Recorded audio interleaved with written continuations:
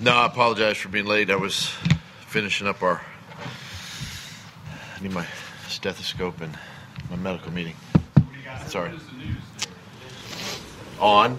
Lane Johnson and Alshon Jeffrey. Lane Johnson is week to week. Alshon is a little more significant. I am waiting on one more test result later this afternoon. It's a little more significant with him, and then we got to do a course of action, a plan with him, here pretty soon probably. Is that possibly season ending when you say more significant? I'm going to wait before I comment on that. It's significant until I get this last test result this afternoon. How about Miles and JJ? Are they okay? Yes. Is that a high ankle sprain? They said the ankle. Yeah. It's his ankle. Carson fell into him during the game. Just an ankle, so week to week. Jalen Mills should be okay. He'll be day to day. The only thing you'll see probably is a brace, on his elbow. But other than that, he's good. So what's the early plan then for right tackle next week? Would it be Big V? Yeah, just like we came and got out of the game, yesterday with Big V getting work there. Obviously, Andre can cross train both sides. Matt Pryor is available, so we got options there. Peters had mentioned last time that Lane missed a game that he would be willing to move to right tackle if it was in the best interest of the team and let Andre play left tackle. Is that a consideration? We'll look at everything, obviously. I thought Big V did a nice job in the game yesterday. He and Brandon side by side. So right now we would consider just keeping that, kind of status quo there. How about wide receiver? What's the plan there? Wide receiver, we definitely got a couple guys on practice squad if we need to make a move. Obviously, as you know, we could look outside the building, if we need to, but we're going to work through that today and try to get something in place here pretty quick. We're back on the field tomorrow. Do you expect to have Nelly on Sunday, or is that still up in the air? That one's still up in the air. We just got to continue to work through his injury and where he's at. We got to continue to have conversations with him and see where he is prior to this week. Can you go into a game again with three receivers? I mean, obviously, you never know what's going to happen. We it's unfortunate with Alshon, in this football game. It is difficult to go in with three, but I'll tell you this. I'll say that the guys that did play, JJ, Greg, Perk that stepped up, Boston did an outstanding job and really helped us win this game. Alshon has been playing through multiple injuries. Is this related to that as a cumulative effect? No, separate. Yeah, this is totally separate, yeah. In those biggest moments in the game, the young guys, the way they stepped up, how big is that for the confidence of them and also for Carson and the offense if they got to have those experiences? Yeah, I think the confidence level just increases with all those guys, that played.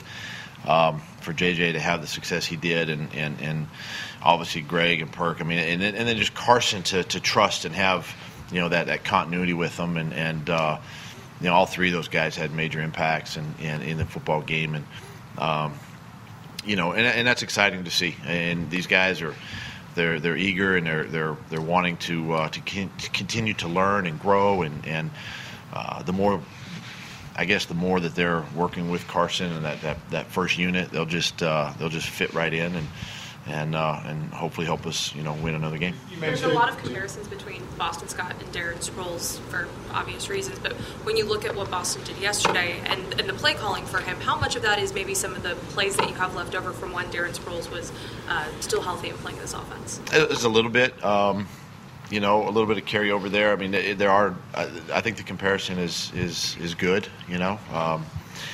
Between the two, because body types and size and speed and athleticism and all that are relatively the same. And it was good to see Boston get in the game and do the things he did, honestly. And it just gave us as an offense, there was a change of pace. There was a quickness there, and that's just Boston. It takes nothing away from the other guys, but something we continue to implement into our game plan and find ways to utilize him in the offense. After the game, you said that tempo had something to do with Carson's second half success. We've seen that over the years. What has been the reasoning behind not going as much to that? Well, we attempted actually in the first half to do that. We just were unsuccessful with some of the first or second down plays, we get, then we're in a third down situation, and it's hard to overcome. When we really got into our rhythm, we were creating more first downs. It was first down to first down to first down, or first to second, and then get another first down, stay on the field. So we got in a rhythm that way. But it's not from, our attempt as an offense to try to get to it sooner in the game. What about the opening drive? How long have you been since that? What did we go, 4 plays yesterday? Yeah, I mean, is the plan ever to just go in and say, To start, okay, no huddle? just to start, and just say, Yeah, let's just go. we talk about that it's gonna sometimes. work. Yeah, we've talked about that. And I talked with the offense even in this game to do it not necessarily the first series, but at least maybe the second or third once we got into the flow of the game. Do you No, think but the Boston, energy- do you anticipate a role for him even when your other backs are healthy? I mean, has he shown you enough that he deserves a shot? Sure. Yeah, sure. And where we are right now as a team and offense, I think that his performance and what we've seen in practice too, and really it goes all the way back to training camp and some of the preseason games where he played and showed some of that speed and quickness. I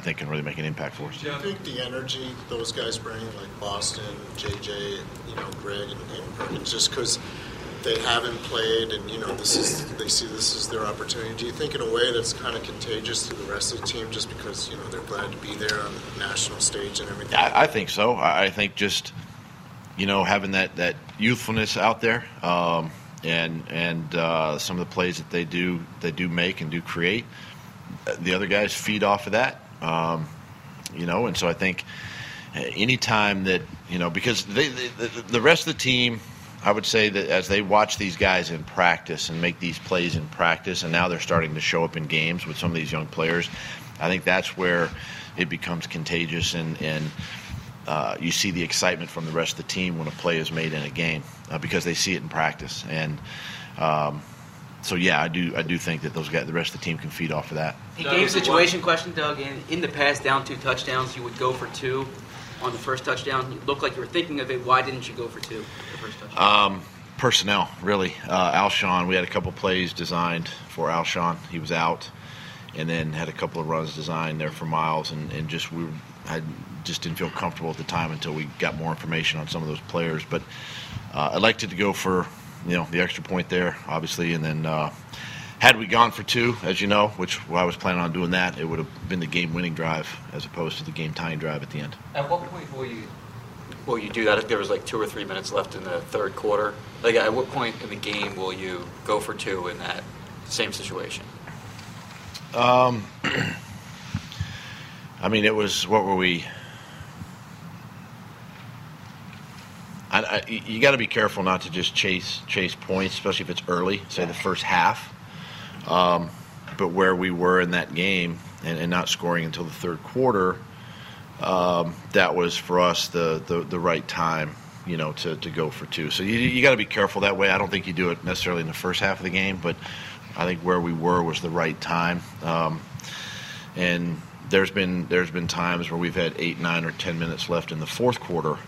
And of course, then we would do it for sure. When you had the 4th and 3 and sent the offense onto the field for the punt unit, and then they called the timeout, were you planning on going for it, or were you trying to draw them off sides? One of 2 things. 3 things really.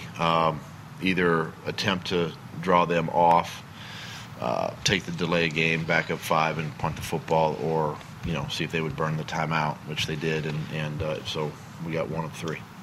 As you watched the tape, what changed in the second half? What on offense was different that allowed Carson to play so much better? I do think the tempo of the offense picked up. I think guys were, we had a little bit more success running the football. It was a good run defense, as we know, going into the football game, and so we had a little success there running the ball, which helped. The play action pass really picked up, and then getting Carson outside the pocket a couple of times. But I think just the tempo of the offense picking up and creating some plays helped us, get ourselves back in that game. Doug, we've seen some big games from Carson before, obviously back in 2017, even this year over in Green Bay. But where does this one rank from the standpoint of first overtime win, the drive he was able to put together late in the fourth quarter for kind of finding that momentum? I think this would have to be his number 1.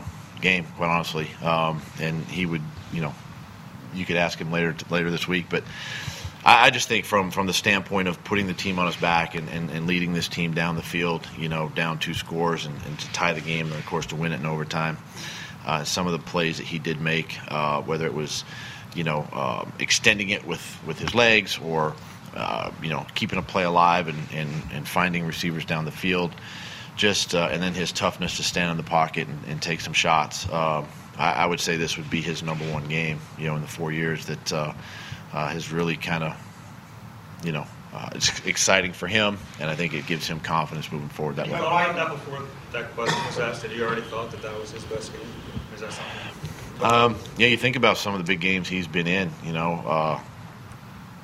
go all the way back to the Rams game in 2017 where he was playing, he was having an MVP season that year, and that was a big game, obviously, to help us win the NFC East. And even though he got hurt that day, that was a big game. There's been games like that where he's had big games, but this one where to be down the way we were and to lose another receiver, to lose your right tackle, and to really step up and make the plays in those conditions too. Really, to me, I feel like that's his best. That's his best he's played, and it's something he can continue to grow and work on. Carson plays Sunday. This will be the latest he's taken snaps into December in 3 years. How important are these last 3 games for him in terms of playing under this kind of pressure? I don't think there's any more. I don't think he has to put any more pressure on himself because of that. I think that the pressure will be there. What's important? How important is it for him to experience these types of playing conditions? He has yet to.